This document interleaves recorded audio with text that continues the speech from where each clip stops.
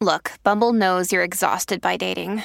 All the must not take yourself too seriously and 6'1" since that matters. And what do I even say other than hey?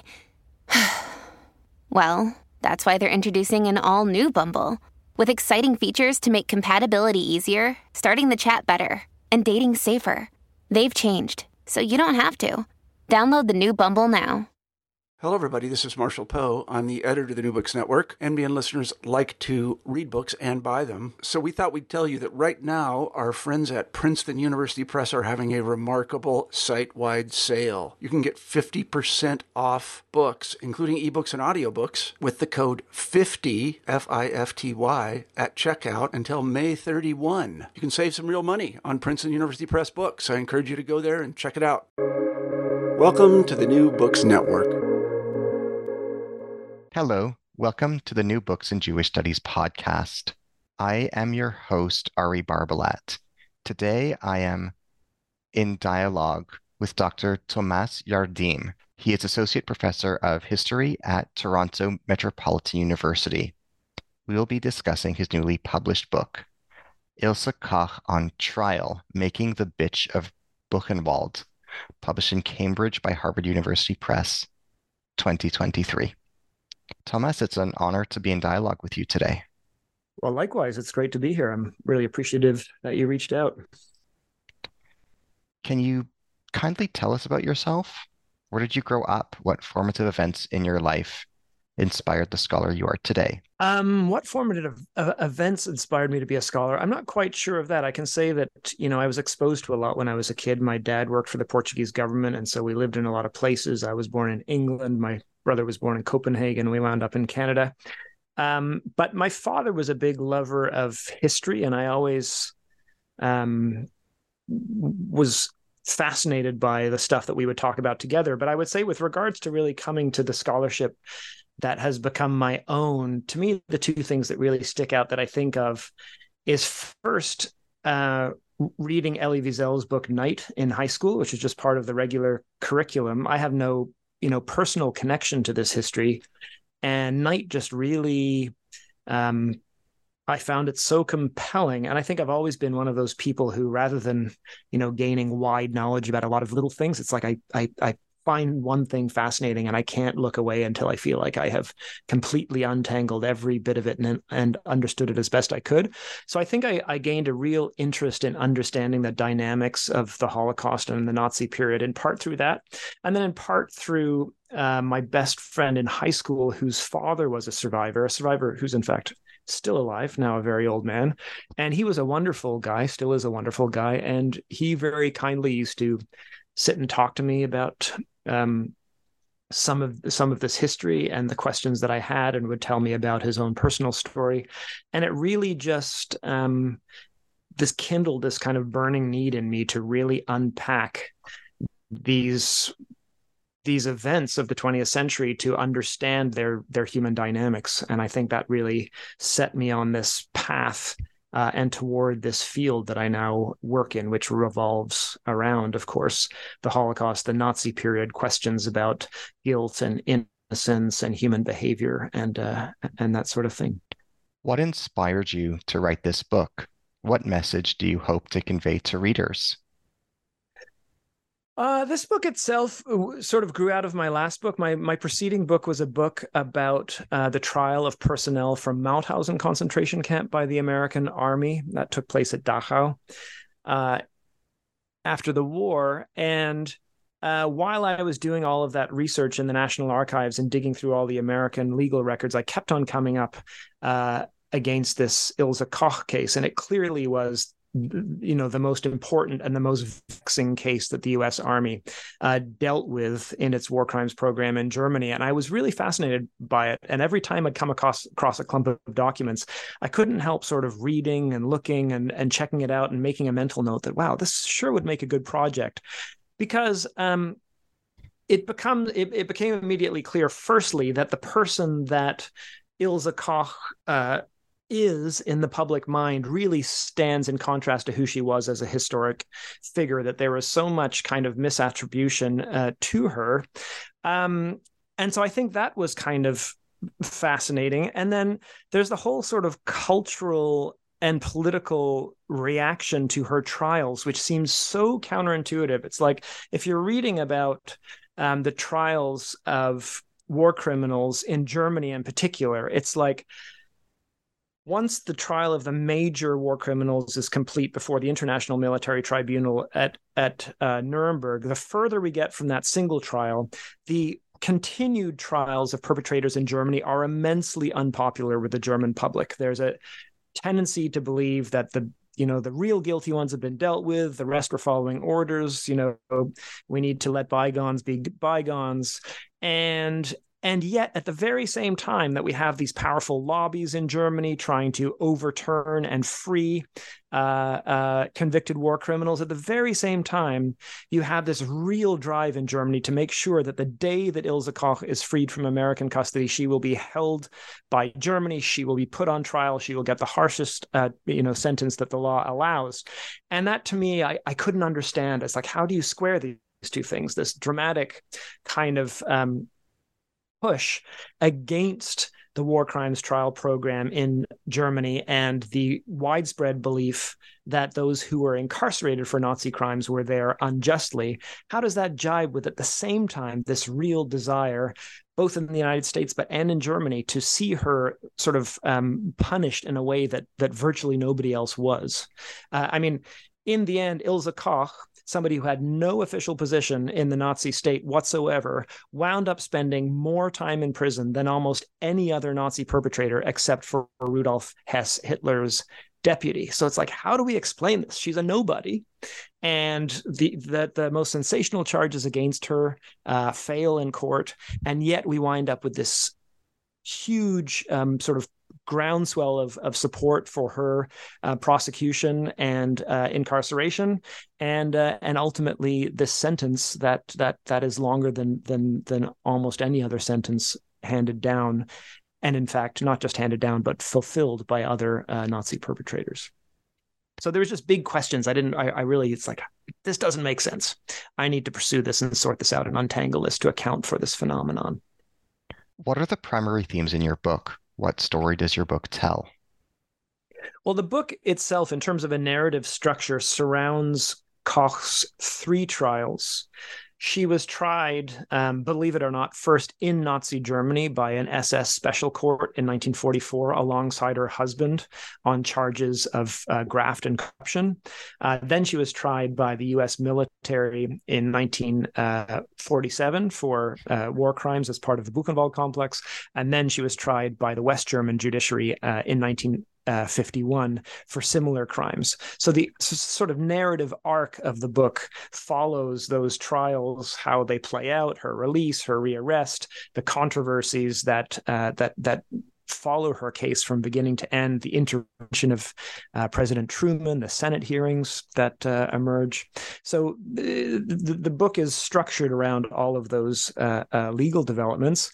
The themes that I get at really have to do with, of course, concepts of guilt and innocence, personal responsibility, institutional responsibility in the Nazi period, understanding the differences between criminal culpability and moral culpability. Certainly, the one critical theme in the book is the way that Koch's crimes are gendered and sexualized, and that the courts view her crimes, because she was one of the few female defendants, through a very gendered and sexualized lens. And this fundamentally sort of transforms her case and helps to account for its dramatic outcome and the dramatic interest that it generates in the public mind. What kinds of atrocities and cruelties did Ilse Koch do to her victims? Well, this is, of course, the million-dollar question. I should say first that the reason that many people know who Ilse Koch is because she was alleged to have selected in some fashion tattooed inmates from Buchenwald so that their human skins could be gathered from their corpses in order to make things like lampshades and gloves, etc. So that is the crime for which she is best known. Now, in the course of my book, I really debunk that charge entirely, as do all of the courts that look at it.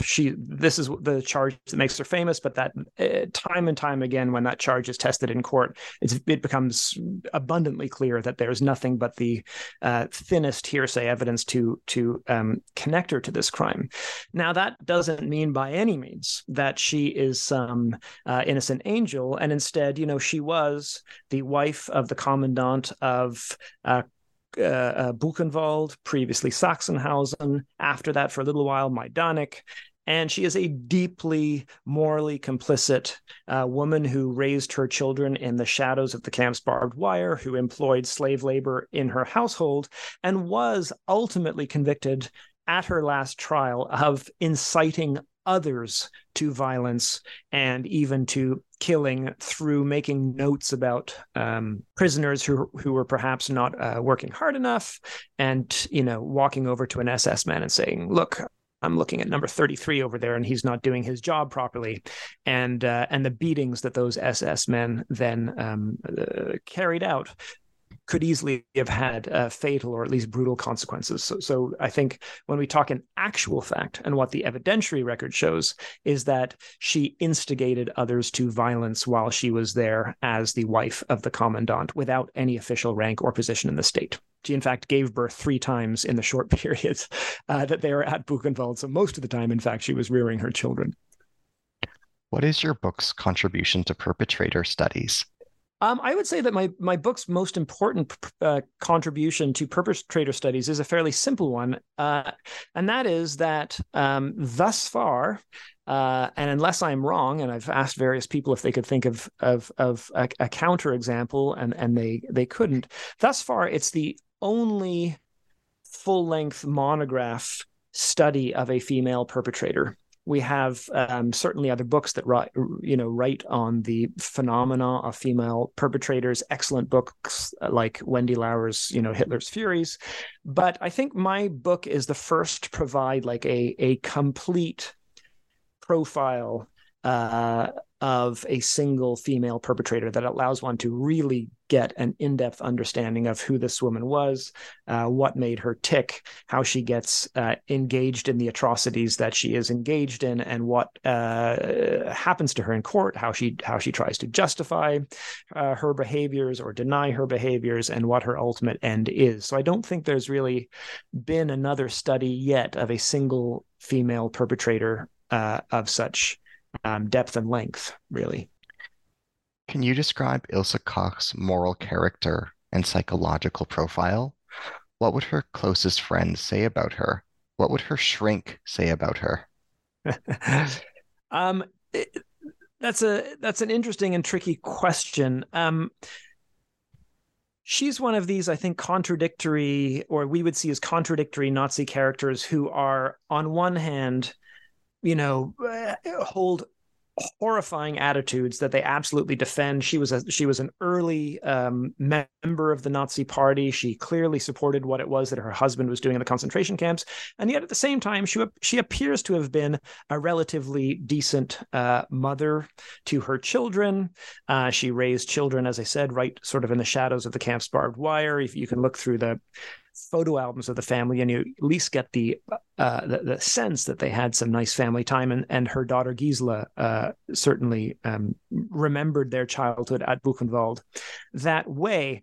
Now, on the other hand, what would her close friends say about her? Well, she appeared to have had very few close friends.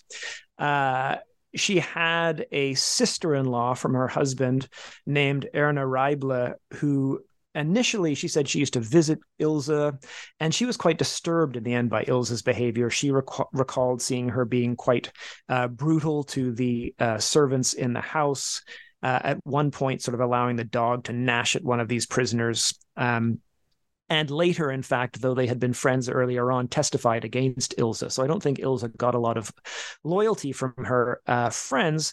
With regards to what would her shrink say about her, I can tell you exactly what her state-assigned shrink said about her, because she was subjected to a series of psychiatric assessments ordered by the courts.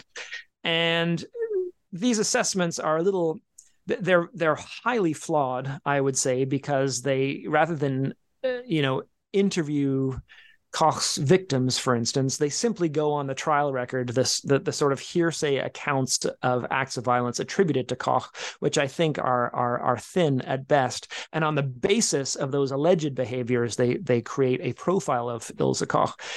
The thing that they insist on, her doctors in the psychiatric assessment team, is that she bore what they called a level of cruelty alien to female nature. So you can see that even their perspective here was deeply informed by sexist ideas about femininity and what the role of women would be. But yeah, Ilse Koch, it's hard to put one's finger on her psychological character. She is uncontrite, I would say, of the various traits that one can attribute to her. She is seriously uncontrite, right to the very end. And even when strategically she could get so much more out of just giving a little bit when she's applying for release, applying for clemency, she absolutely refuses to concede in any fashion, really, that she did anything wrong. And she holds on to that to the very, very end. And psychologically, finally, towards the end, she's just a seriously disturbed woman.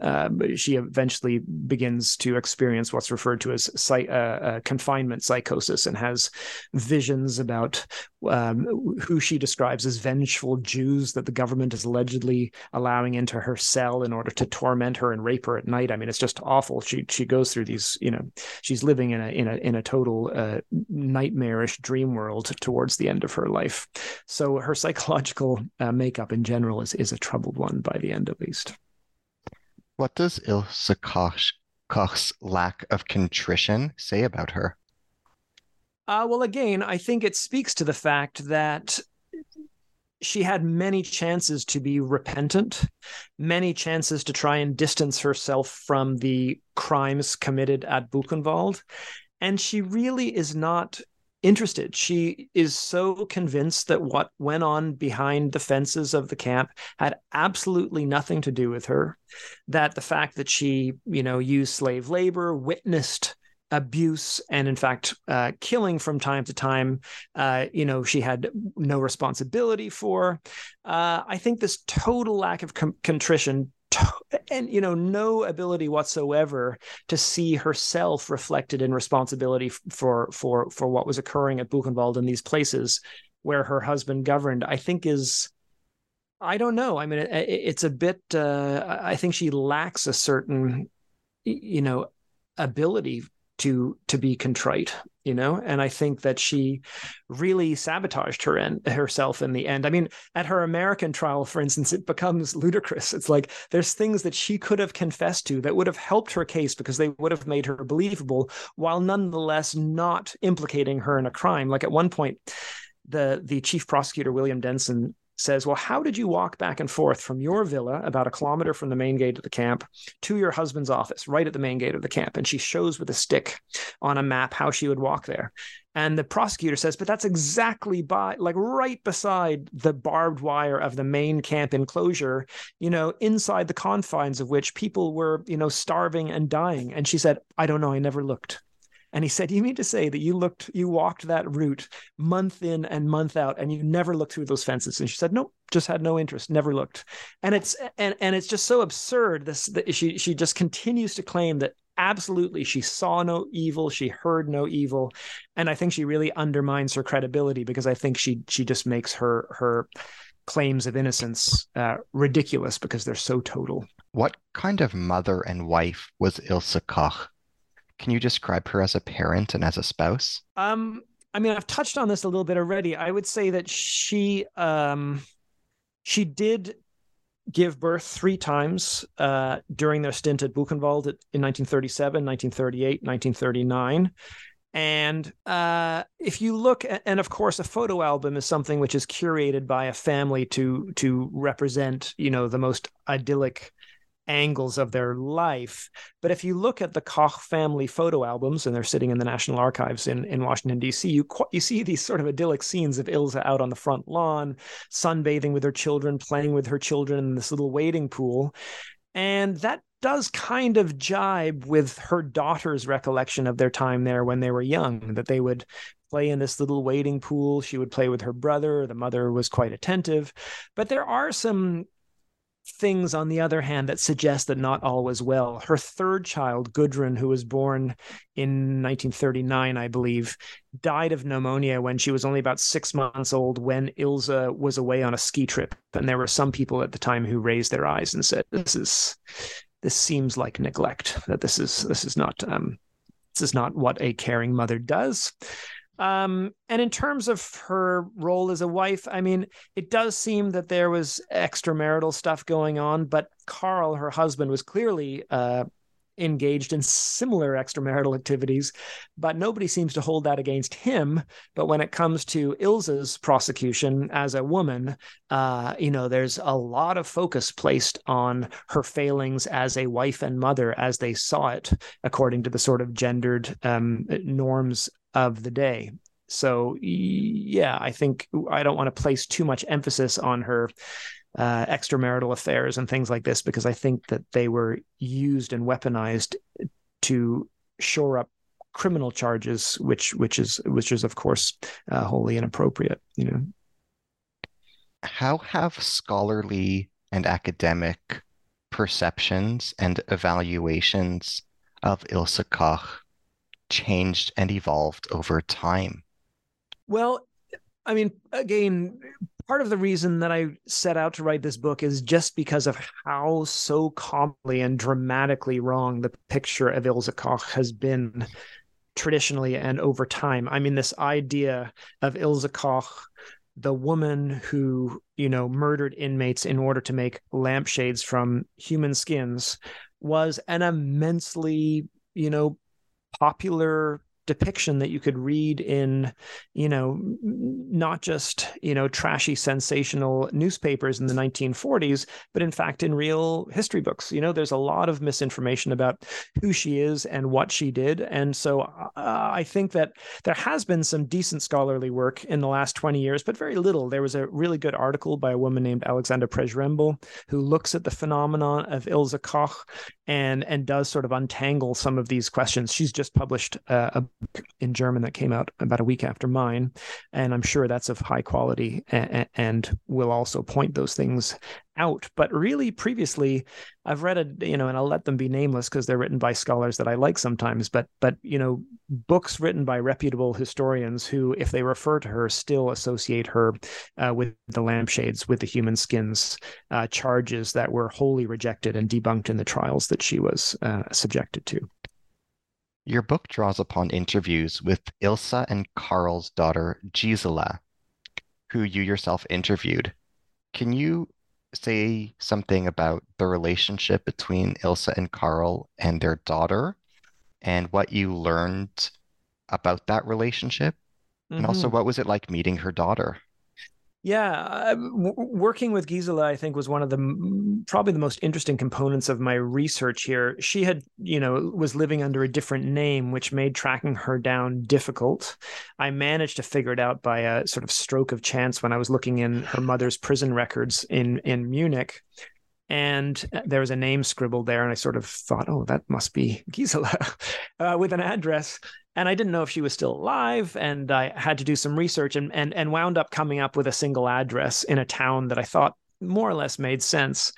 And I wrote her a letter really not expecting to hear back. And in fact, my reading German is not bad, but my written German is no good. So I had a friend help me write it.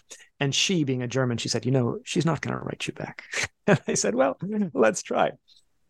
But she did write me back, and in a nutshell, the relationship we developed was a very interesting one. She was in her late 70s, early 80s through the course of most of our conversation. She was born at Buchenwald in 1938, 37, 38, and grew up in the SS settlement there. Of course, she has very few memories of that, but she does remember visiting her mother in prison very much.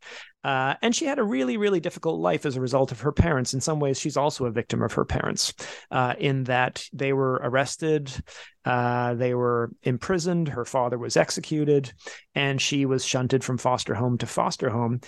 But she wound up, living an okay life in the end, but she really had a difficult time facing this story. And so when she did get back in touch with me, she sort of made it clear to me, at least reading between the lines, that as she was coming toward the end of her life, she wanted to work through some of this stuff. And for whatever reason, she thought that I would be a sympathetic sort of interlocutor on this.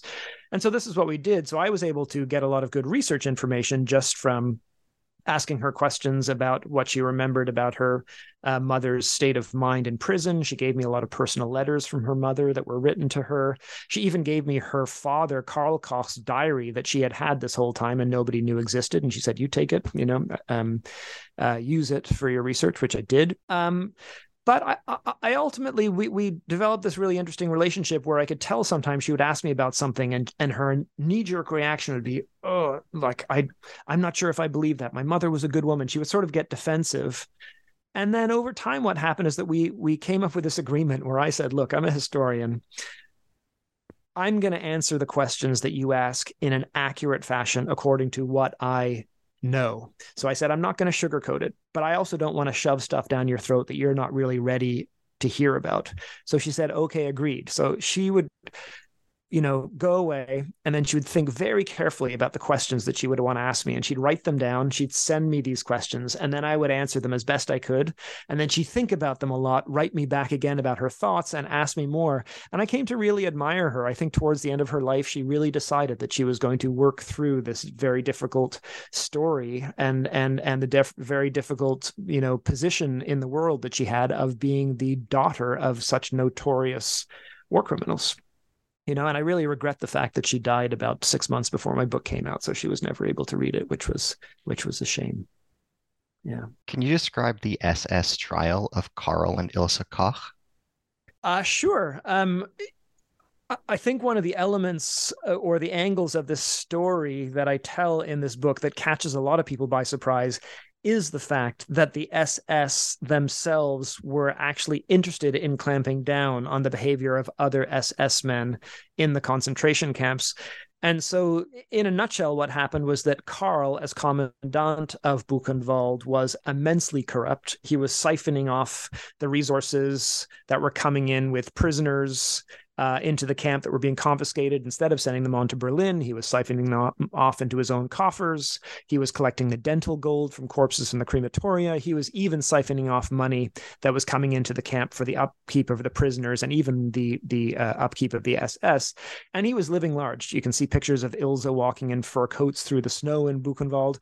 And this began to raise eyebrows in the SS, or at least among some activist SS members who fashioned themselves as sort of anti-corruption crusaders. And the key figure here is an SS judge named Konrad Morgan. And Konrad Morgan was a young ideological judge, and by ideological I mean deeply committed to the SS. He had been working in Krakow trying to root out corruption from the SS occupation forces in Poland. And he wound up coming to Buchenwald to investigate what Karl was doing there. Now, it's interesting that after the war, Konrad Morgan was able to fashion an image of himself as essentially this anti-Holocaust crusader who had used his investigative powers to throw a monkey wrench wherever he could into the machinery of destruction and to present himself essentially as a hero. When you explore the cases, like the case of the Kochs that he investigated and prosecuted, you realize that this is very much not the case.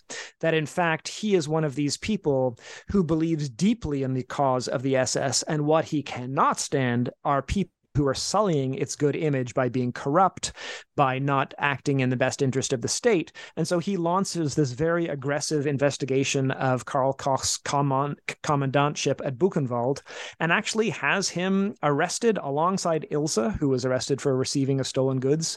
and put on trial. And strange, most strange of all, perhaps, is that Conrad Morgan, an SS judge, also charges Karl with the unlawful murder of concentration camp inmates, ostensibly because Karl was working in cahoots with some inmates on the black market, and when investigators showed up and wanted to talk to those inmates, they had suddenly mysteriously been murdered. So in this sense, the murders he was accused of were sort of in the service of the destruction of evidence. But anyway, they were, in fact, put on trial. Karl and Ilse spent about 16 months in the Gestapo prison in Weimar, quite a fall from grace, and wound up put on trial. They ruled that there was not enough evidence to convict Ilse, and she was released just before the end of the war, but Karl was not. And Karl was actually sentenced to death and taken back, in fact, to the very camp that he had ruled, to Buchenwald, where he was shot and his body disposed of. So the SS trial was no bit of window dressing. They were quite determined to root out this corruption in their midst, in the interest of a more sort of noble, put that in giant quotation marks, noble SS. Yeah. Can you comment on the circumstances surrounding Ilse Koch's suicide? Yeah, sure. So following Ilse Koch's third trial, which ended in 1951, she was again sentenced to life in prison, this time for instigating others to commit acts of violence or murder. And her mental health was seriously compromised, and over the years, she launched various and ever more desperate petitions for release and for clemency. And as I said, she was absolutely incapable of expressing contrition. And so, as you can imagine, these petitions for clemency really went nowhere because she refused to acknowledge any guilt or any wrongdoing. And so her life in prison was it was awful. You know, she began to really lose her marbles. She was having visions. She was paranoid. And all the while, her official attempts to earn release were turned down left, right, and center. And I think by the end of the 1960s, or toward the end of the 1960s, she really became quite convinced, and I think not without some cause, that really there was no intention to release her, that her release just wasn't possible. And in fact, you can read this in the sort of internal memos of the Ministry of Justice in Bavaria that has to rule on her petitions. There's people who are commenting on these petitions that she files saying, you know, it's true, she has now served longer sentences than people, than people who did horrifying things that we, let out a decade ago. And there's just a recognition, and you can see this written on the documents, that basically the public will not understand the release of so notorious of a woman, and so we simply can't release her. One of the ministers of justice signs off by saying something like, there is no public Ilse Koch case. There's only a political case. That's the nature of this, and just recognizing that her case is political and she can't be released. It's just that simple. And I think Ilse gets wind of that. And when her last petition is again rejected, I think she just thinks that there's no hope, that she's never going to walk out of there. And so one night she simply ties her bed sheet into a noose and ties it to her heating pipes and leaves a very brief note for her son Uwe that simply says, "There is no other way. Death is a release." And she hangs herself after spending about 24 years in prison. You write as follows on pages 260 and 261 when you describe the Augsburg trial of 1951. You write as follows: Koch viewed the trial as little more than a conspiratorial revenge exercise by a cabal of former inmates in collusion with state authorities. It is unlikely she expected a sentence any less severe. Yet in the coming months and years, her hostility, defiance, and refusal to acknowledge any criminal or moral guilt whatsoever would not serve her well. As she filed again and again for clemency, those charged with reviewing her applications consistently invoked her lack of contrition as grounds to declare her release wholly inappropriate. The long and solitary years that followed led Koch not to self-reflection and moral reckoning, but the deeper resentments and as prospects of her eventual release dimmed to an untethered descent into madness and finally death.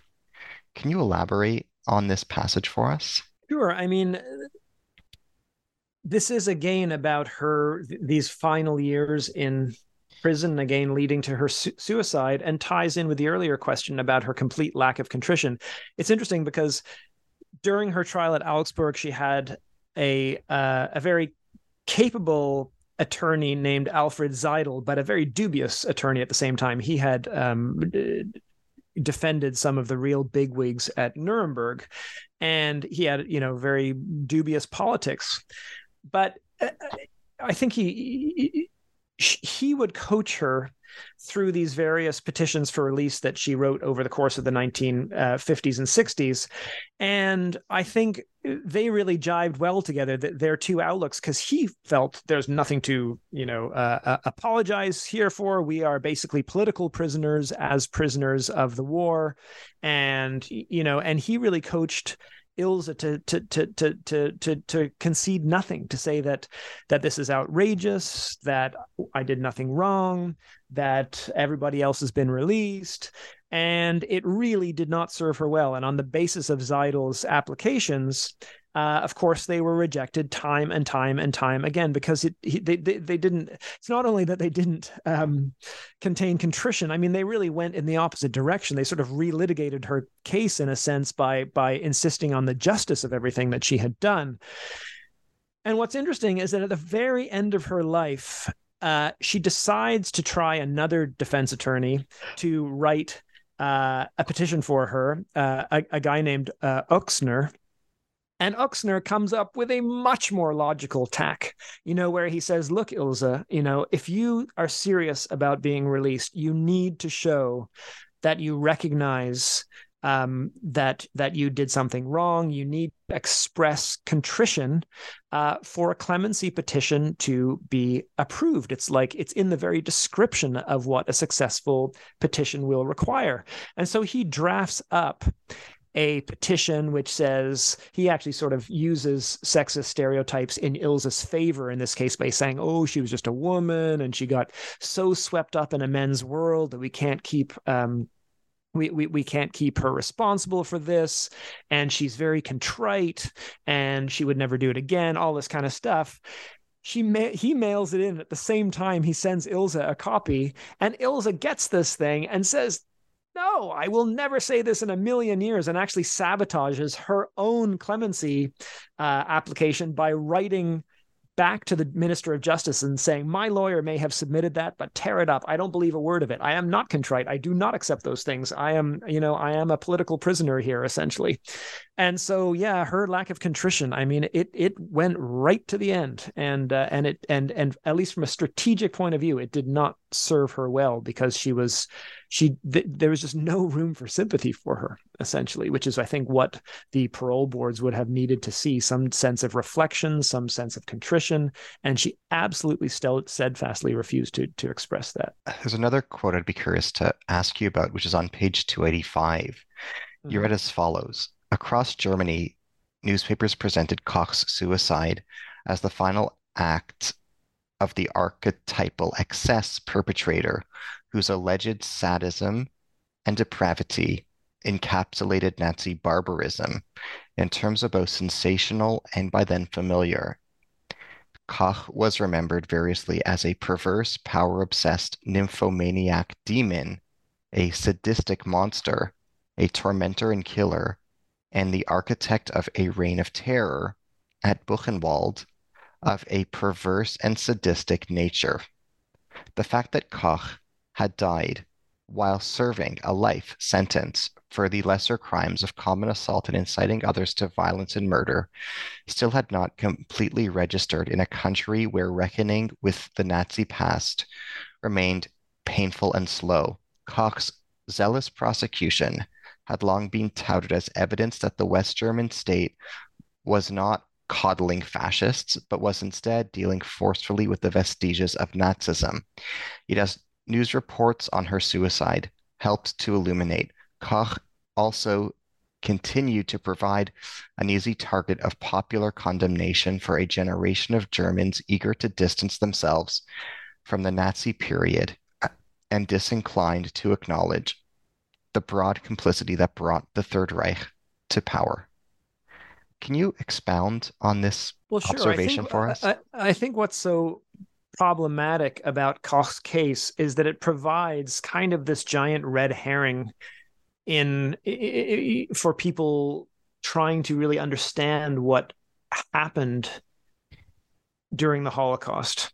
Because at the end of the day, I mean, as we know, a few sadistic people are not what made the Holocaust happen. The Holocaust was a massive bureaucratized program that involved, hundreds of thousands of regular people doing regular jobs in order to make the Holocaust occur.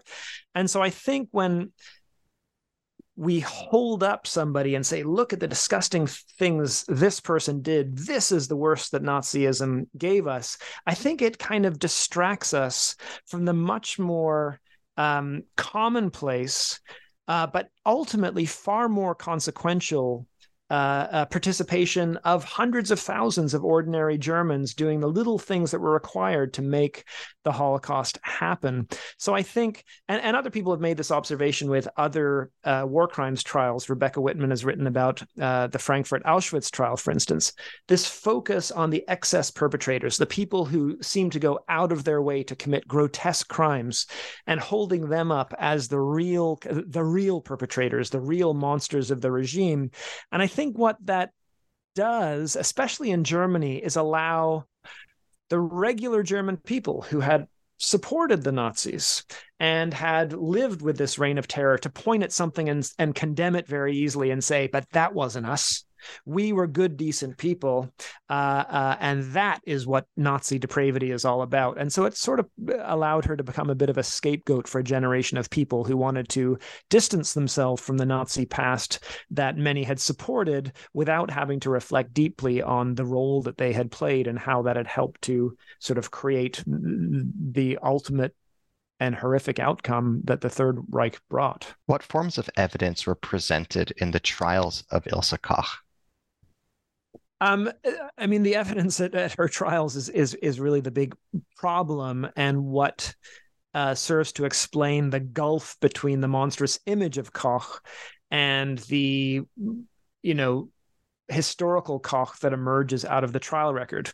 Because, Koch's trial, one of the problems with the American court that first tried her for war crimes is that it was set up for expediency, and prosecutors there were able to use what they referred to as, quote, any evidence of probative value, rather, to the reasonable man, including hearsay, including statements of witnesses not presented in court. And so much of the evidence brought against Koch, and really all of the evidence brought against Koch to do with this lampshade question and the question of the human skins, was at the end of the day basically hearsay. You have a lot of prisoners in the camp. They're terrified for good reason. They occasionally see Ilse around the camp, and there is kind of a rumor mill. And people attribute crimes to her. There are these human skin objects that appear in the camp.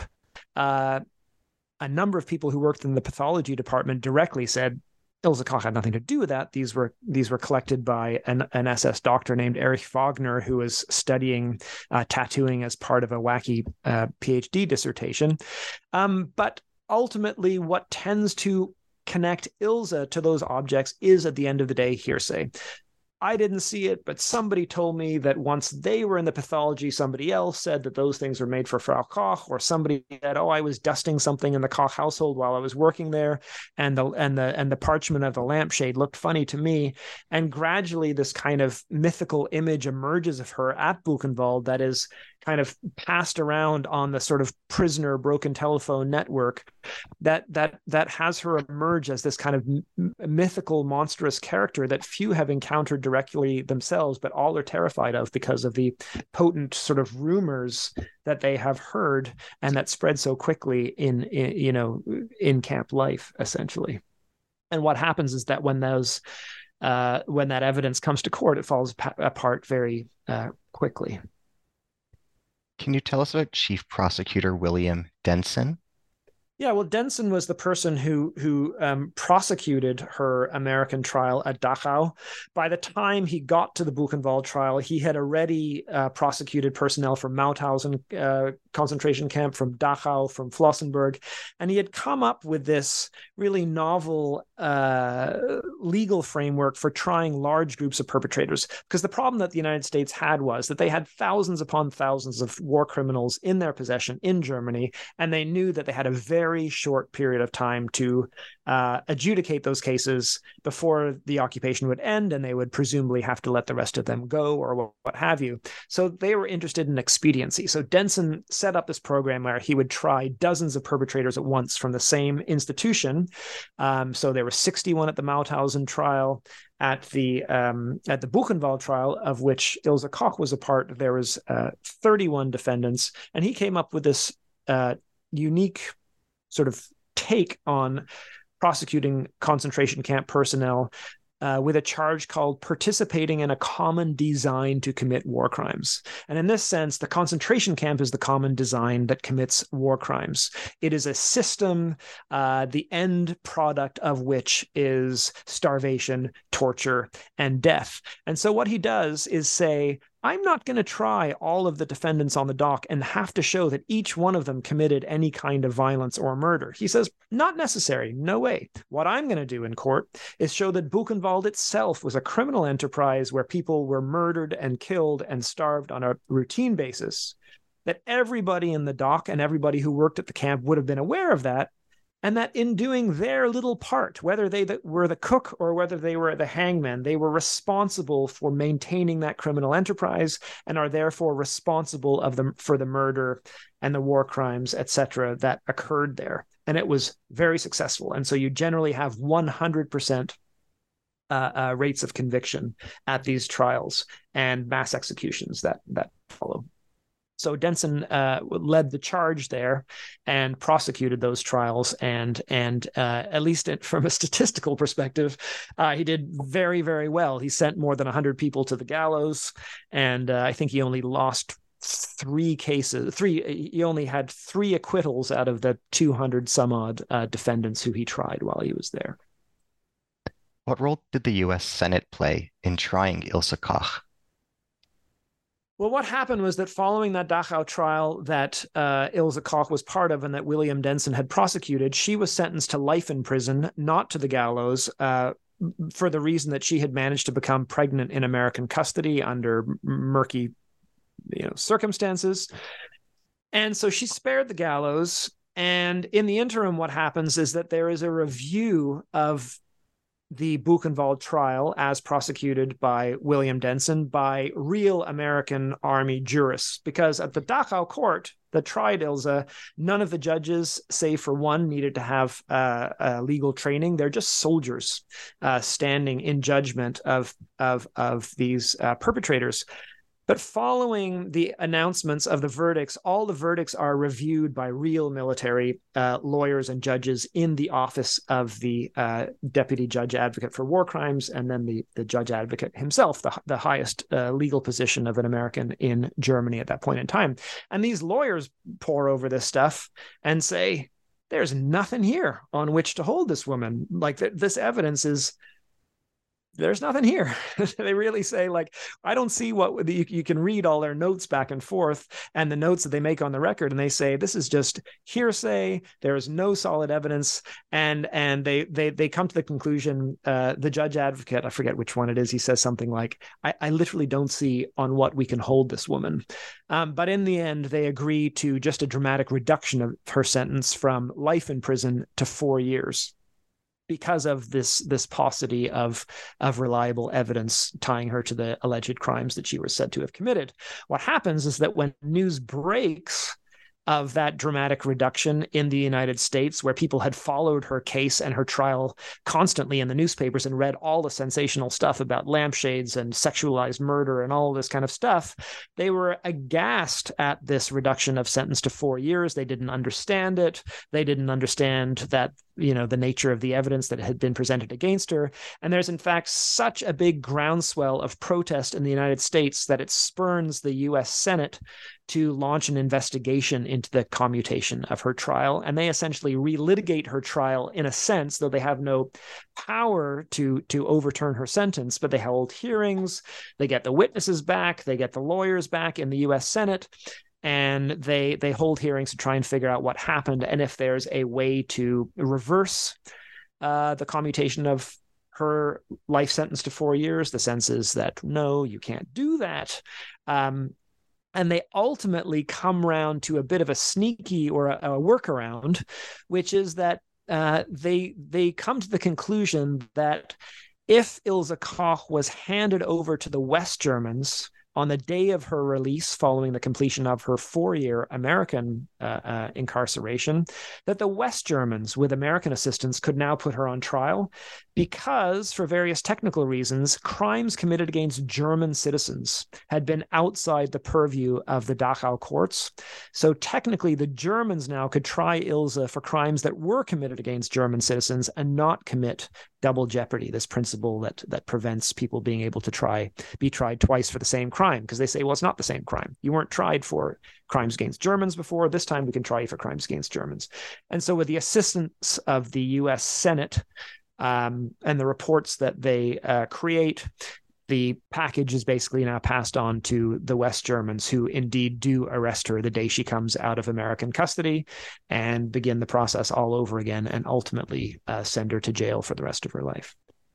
As we bring today's dialogue to a close, can you tell us about where your time and attention have gone since completing this book? To be honest, I've been working on this book it was a good 10 years of solid work between the research and the writing. And I think I'm actually in this, if I dare say, rather enjoyable phase at the moment of having just put the book out there, seeing what kind of feedback I'm getting from the book, and trying to actually think with a very open mind about what I might do next. I've sort of intentionally not jumped into another project because I think, having written 2 books in a row now on war crimes trials, I'm sort of interested in doing something quite dramatically different. And the problem is I don't quite know what that is yet. And my sense is that with a little bit of a mental space over the coming months and just reading wherever my interest takes me, I might come to something that will surprise me. So that's sort of where I'm at. It's a very healthy state to be in. It feels good. I wanted to end by thanking you wholeheartedly for all the knowledge you shared with us and for all the sacrifice and silent suffering involved in going through your research, writing, editing, and preparation process for the purpose of bringing this masterpiece to fruition for the benefit of readers, students, and interested individuals wherever they may be. Well, great. Thank you so much. It's nice to know that some people read it. That's my ultimate end goal is just that as many people read it as possible, because it was a lot of work, and being able to talk to somebody who has read it and has good questions is great. So I really appreciate it. Yeah, thank you for all the effort, sacrifice, and silent suffering that you've undertaken for wisdom's sake. Well, that's a very noble way to put it. I appreciate that. Thank you very much. As we end today's dialogue, I'm Ari Barbalat, your host on the New Books in Jewish Studies podcast. Today, I've been in dialogue with Tomaz Jardim. He is Associate Professor of History at Toronto Metropolitan University. We have been discussing his newly published book, Ilse Koch on Trial, Making the Bitch of Buchenwald, published in Cambridge, Massachusetts by Harvard University Press, 2023. Thank you. Thank you.